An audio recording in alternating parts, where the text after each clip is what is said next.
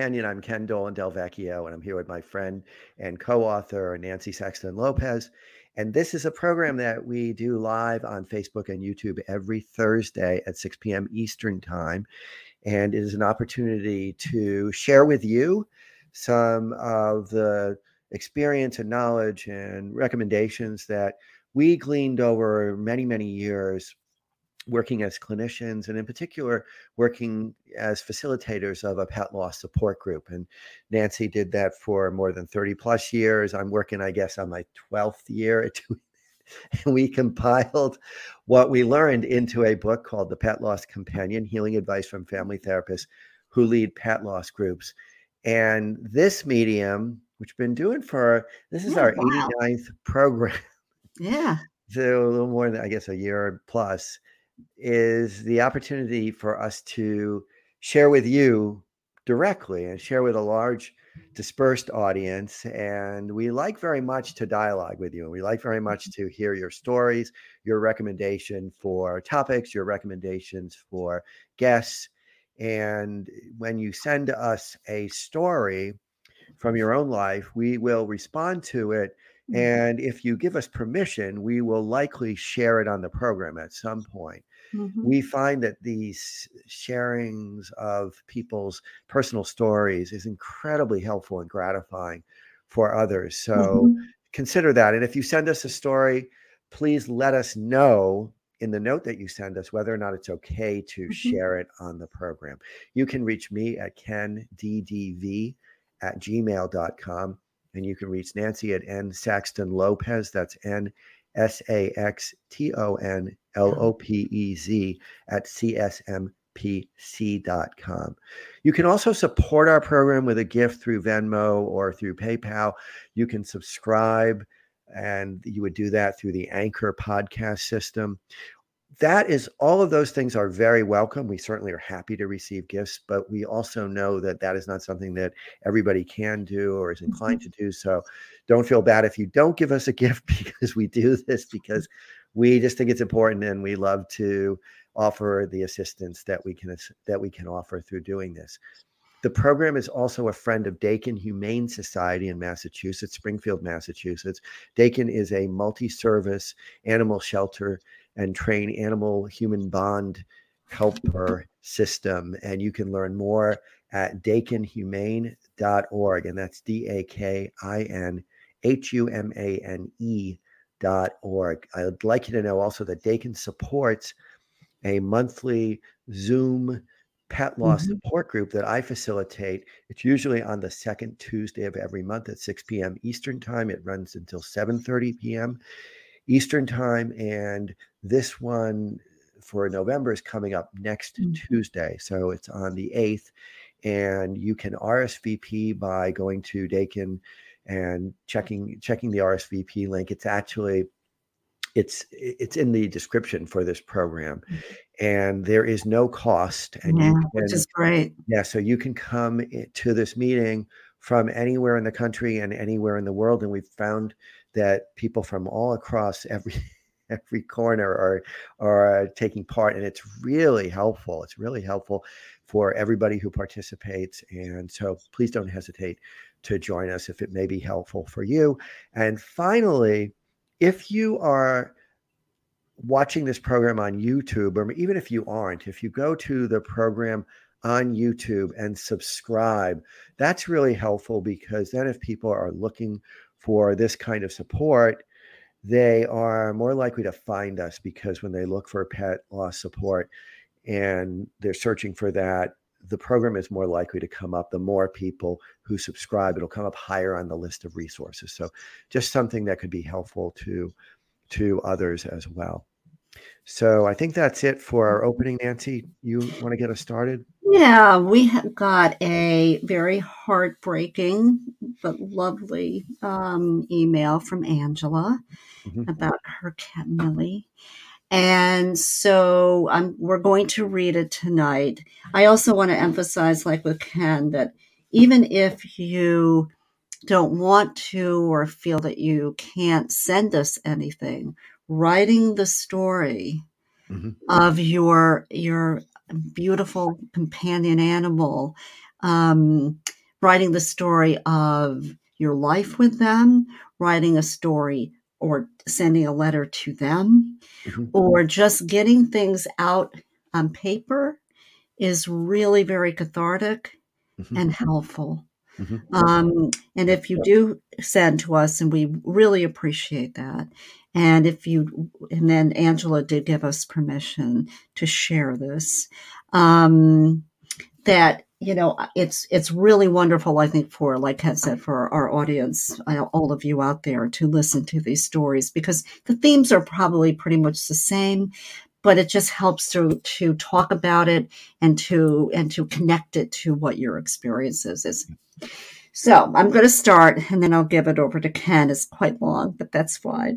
We like people to do whatever they need to do to talk about their loss.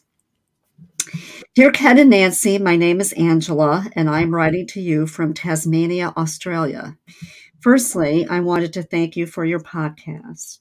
In the 2 weeks since my beautiful heart cat, Millie, passed, I have listened to many of your podcast episodes, and they have brought me a lot of comfort and an understanding of the plethora of emotions I have been feeling.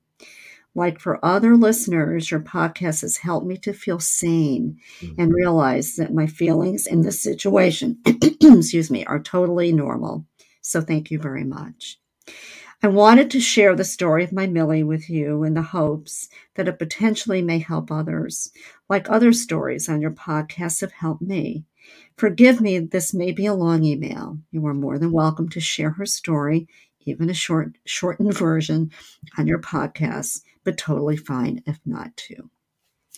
My husband and I adopted Millie, a small Siamese girl.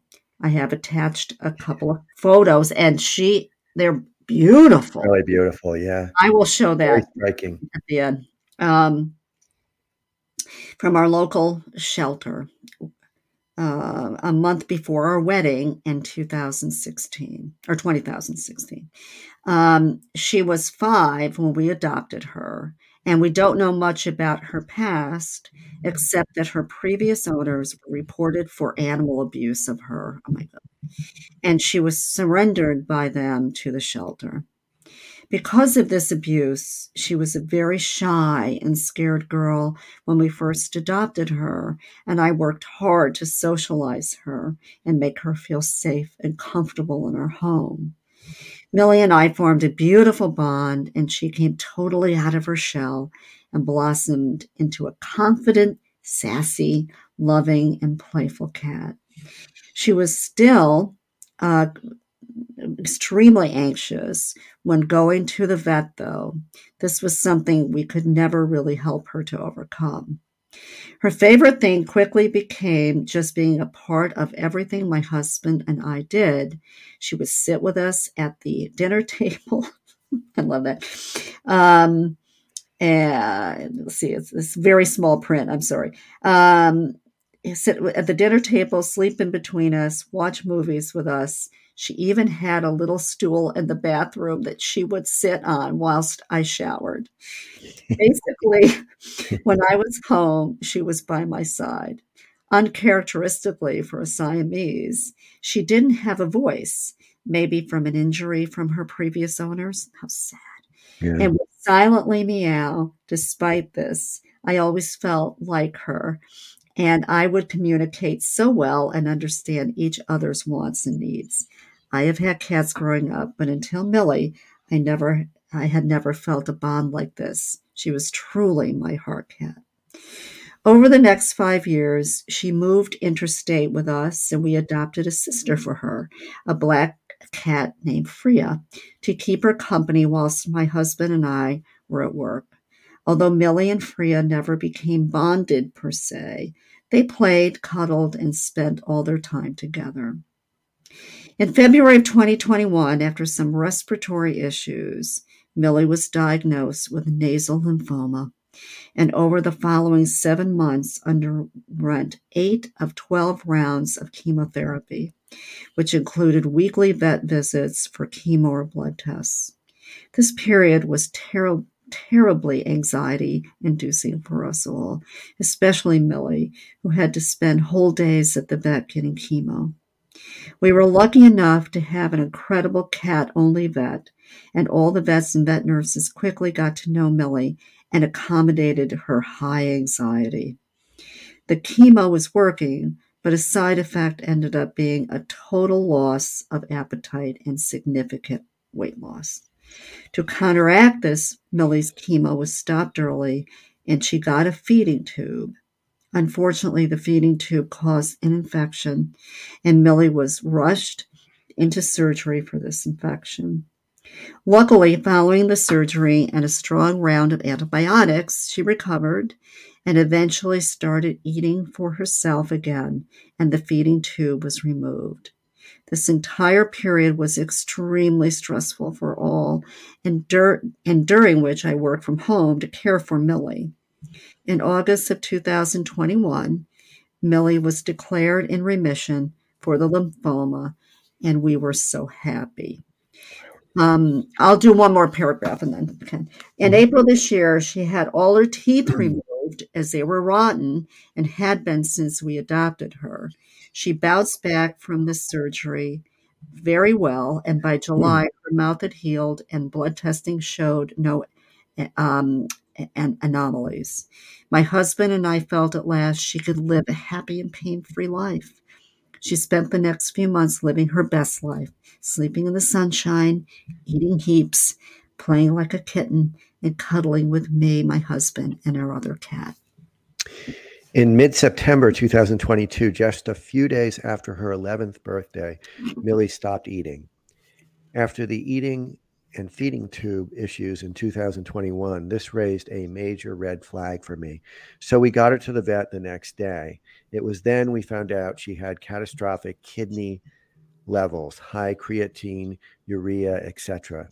And she was rushed to the emergency vet hospital and spent the weekend there, hooked up to an IV drip, diagnosed with an acute kidney injury, cause unknown.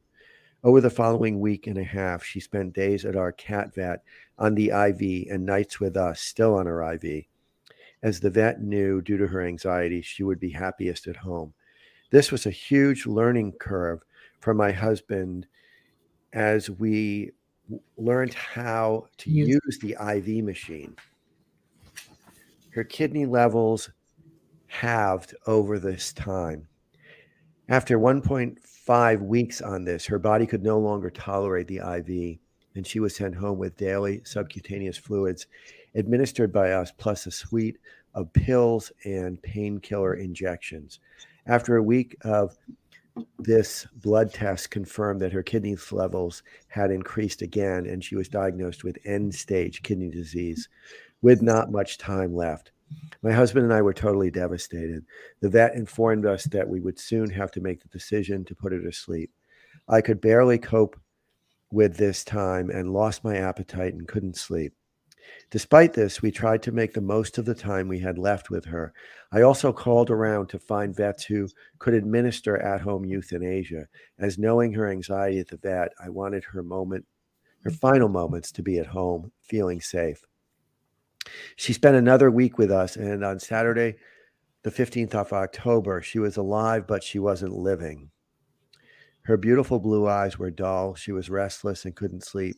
She had stopped eating and purring, and most of all, did not want to cuddle with us, her favorite thing to do.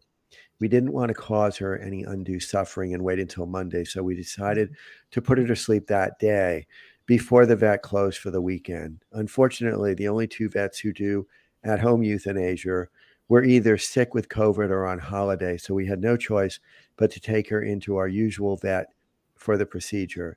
It was the best option we had available to us. She passed peacefully in my arms at midday. In the 2 weeks since, I have felt so many emotions. Firstly, relief, followed by extreme guilt for the euthanasia decision and having to do it at the vets rather than at home, and of course, devastation and sorrow. I felt like I didn't want to exist in a world without her. The sharpness of these feelings has lessened as I work through my emotions with the help of your podcast and by talking to my support network. Now that the dust has settled, I am mainly feeling deep sorrow, but also overwhelmed at how unfair her life was. She suffered abuse, cancer, infection, dental issues, and then kidney disease. I hate that in her short 11-year life, she had to endure so much suffering. She was so sweet, forgiving, and loving, so innocent. Why did she have to endure such suffering? I can only hope that the 6 years spent with us, which feels too short, we were able to show her love, bring her happiness, safety, and the family who truly cared for her. I just can't seem to overcome these feelings of her deserving so much more in life and guilt that I couldn't give it to her and that I could not make her better in the end. We have collected her ashes, and she is sitting in a blue urn, the same color as her eyes, on a sideboard in our lounge room with her family where she belongs. I miss her so much every day, and I will miss her for the rest of my life. She was once a once in a lifetime cat, and we were so lucky to have had the pleasure of knowing her. Thank you for reading my words. It has felt cathartic to write about all the anxiety and sadness of the past 2 years. Angela. Well, we thank Angela Yes, thank you, Angela. greatly I'm going for to show sharing. the little girl. There she There is. she is.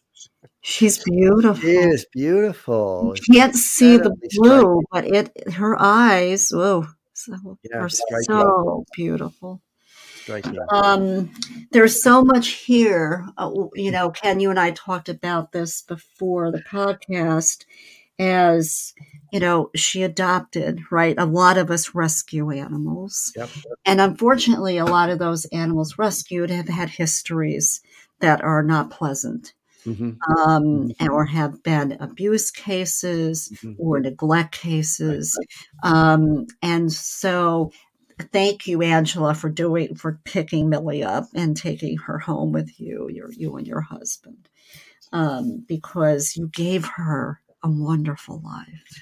Yeah, I mean, the time you had with her was such intensely loving and caring. And when you described the IV machine, I had a cat for a few years who needed subcutaneous fluids a couple times a day, and other things as she debilitated further. And that's such a labor of love. But it sounds like you and your husband had even more elaborate mechanisms that you had to attend to care for her. And that's very taxing and very stressful. And it sounds like you did that with such grace and such love. And I appreciate very much that you flag this point about when we adopt an animal who your cat was 5 years old at the time you adopted her and had been through hell. It sounds like there's this sense that somehow you want to make up for that. Yeah, of course. That you'd like to fix it. And you did, you went way above and beyond, but there's always, it seems, this sense of why did this have to happen to this beloved little soul who's so innocent? And why does any animal have to go through this? And why couldn't we have prevented that from happening? Because there's so much longing that happens in grief. There's the longing for the loss not to have happened, and there's a longing for everything that ever should have been different, right? And that's part of what we tend to experience. And so I thought it was very important, Nancy and I thought it was very important to share this story, because you capture that it's not only that she had to go through all of this medical treatment, but that this came after a time when she was just abused for years. Horrible. Really, really horrible and sad. But it's a wonderful, heartfelt story. And I think you also capture, I know that this pattern is something that I hope I should say this pattern is something that's helpful to many people who listen to a few of these programs, is that you are working, you feel certain intense, very distressing feelings, and you express them, and then you work through your emotions, and you talk to people, you talk to a support network, you don't go it alone. And it's just so vitally important to repeat that over and over again. It's very normal to feel all sorts of changeable, very, very distressing Mhm. feelings. And it's usually very helpful for people to share them with others whom they love and respect. Mhm. And also, like we were just saying, and what Angela went through during that period of time, that Millie was so sick, you know, and all of there was that stress she talked about all the Yeah. time, right? That intensity, that all of us that have our animals can feel that anxiety with Hmm. you. Hmm. You know, is she going to be okay? How is she going to be okay? Is today a better day? Is tomorrow not going to be a good day? And and all the way through all of those things that she was struggling with. And then all of a sudden, a few months, she had a great, she was at a great life and she was outside and in the sunshine and cuddling. And then the kidney issues started. Yeah. And the other thing that I thought was so poignant here was the way that Angela and her husband were so keyed into her Millie's decline and Millie's turning away from life. Yeah. Right. Because when we're dying, we tend to go very internal. We tend to Hmm. look less outside at the world, less outside at those who we've been so connected to. It's almost like we're paying attention to something new and something else. And they really saw that when she talked about how she just wasn't so connected anymore and her eyes were dull and Hmm. she She didn't, she wasn't the same. wasn't purring, she wasn't eating, all those kinds of things. She didn't really want to cuddle with them. She was withdrawing Hmm. and they She was understood dying. that. Hmm. She was dying. They understood that she was dying and very lovingly said, "We're not going to wait another day." Exactly. And Angela's holding her when she passed into the next realm. And there's no better way for our pet to leave this world. To be surrounded by those and held by those that love them Hmm. so much. Hmm. Hmm. Um, and that's what I don't know if I said this on a podcast before, but I listened to a veterinarian who's kind of a celebrity veterinarian, but Hmm. who's actually in New Jersey. And he said, and being a vet for so long, one thing that he would always recommend is to be with your beloved animal when they die, Hmm. if you can. I mean, Hmm. obviously, sometimes that's impossible, but to really hold them and be with them. Yeah. And that was what Angela and her husband were able to do, even though they had to make that decision and they were feeling a little bit guilty, a little bit about that, but also guilty that, oh my God, she had such a horrible life 5 years prior to us Yeah. taking her home and Yeah. what she had to go through. Right. Yeah. And that's an interesting point because, I feel that way about animals and about people. Like you want to be with somebody who you love when they're dying. And sometimes you can't be either for logistical reasons or because it's just something you can't Yeah, it just do emotionally. right, And right. maybe somebody else will be present and provide support. And we know so many families went through the great pain of being separated from their family members while they were Yes, dying during COVID. But right. it's such an important thing if you can be If you present, if you can, can be right. touching them, if you can be holding them or have a hand on them. And it's because it's moving and important for you who are left behind too. In Mhm. most cases, it'll be something that you will come to see as important. It was interesting because that brings me back when we were together in the hospital and I worked in the emergency department. And obviously, it was a trauma hospital, and Mhm. unfortunately, people came in and they died. And I Mhm. think one of those people you had just seen because she had come to visit her Mhm. Oh, husband, yes. Yeah, yeah, yeah, yeah. and Yeah, she she had was a killed car in accident an auto on the way accident. Yeah, home. yeah. And so we try to work with people to say, listen, you don't have to, but we recommend coming in and seeing your loved one. Mhm. In a hospital, though, they're all with the tubes and Yeah. everything, so we have to make sure that people know that. Some Yep. people can't, and that's Yep. okay. Yep. They're not able to, and others do. When you see that, it starts a healing process. Yeah, it brings the reality Mhm. of the loss to there's no denying it. I mean, it's harder to deny. We still might go through the numbness and the disbelief and whatnot, but it keys us into the reality of what's happened. Right. Before we close, there's one point that I want on a more positive note.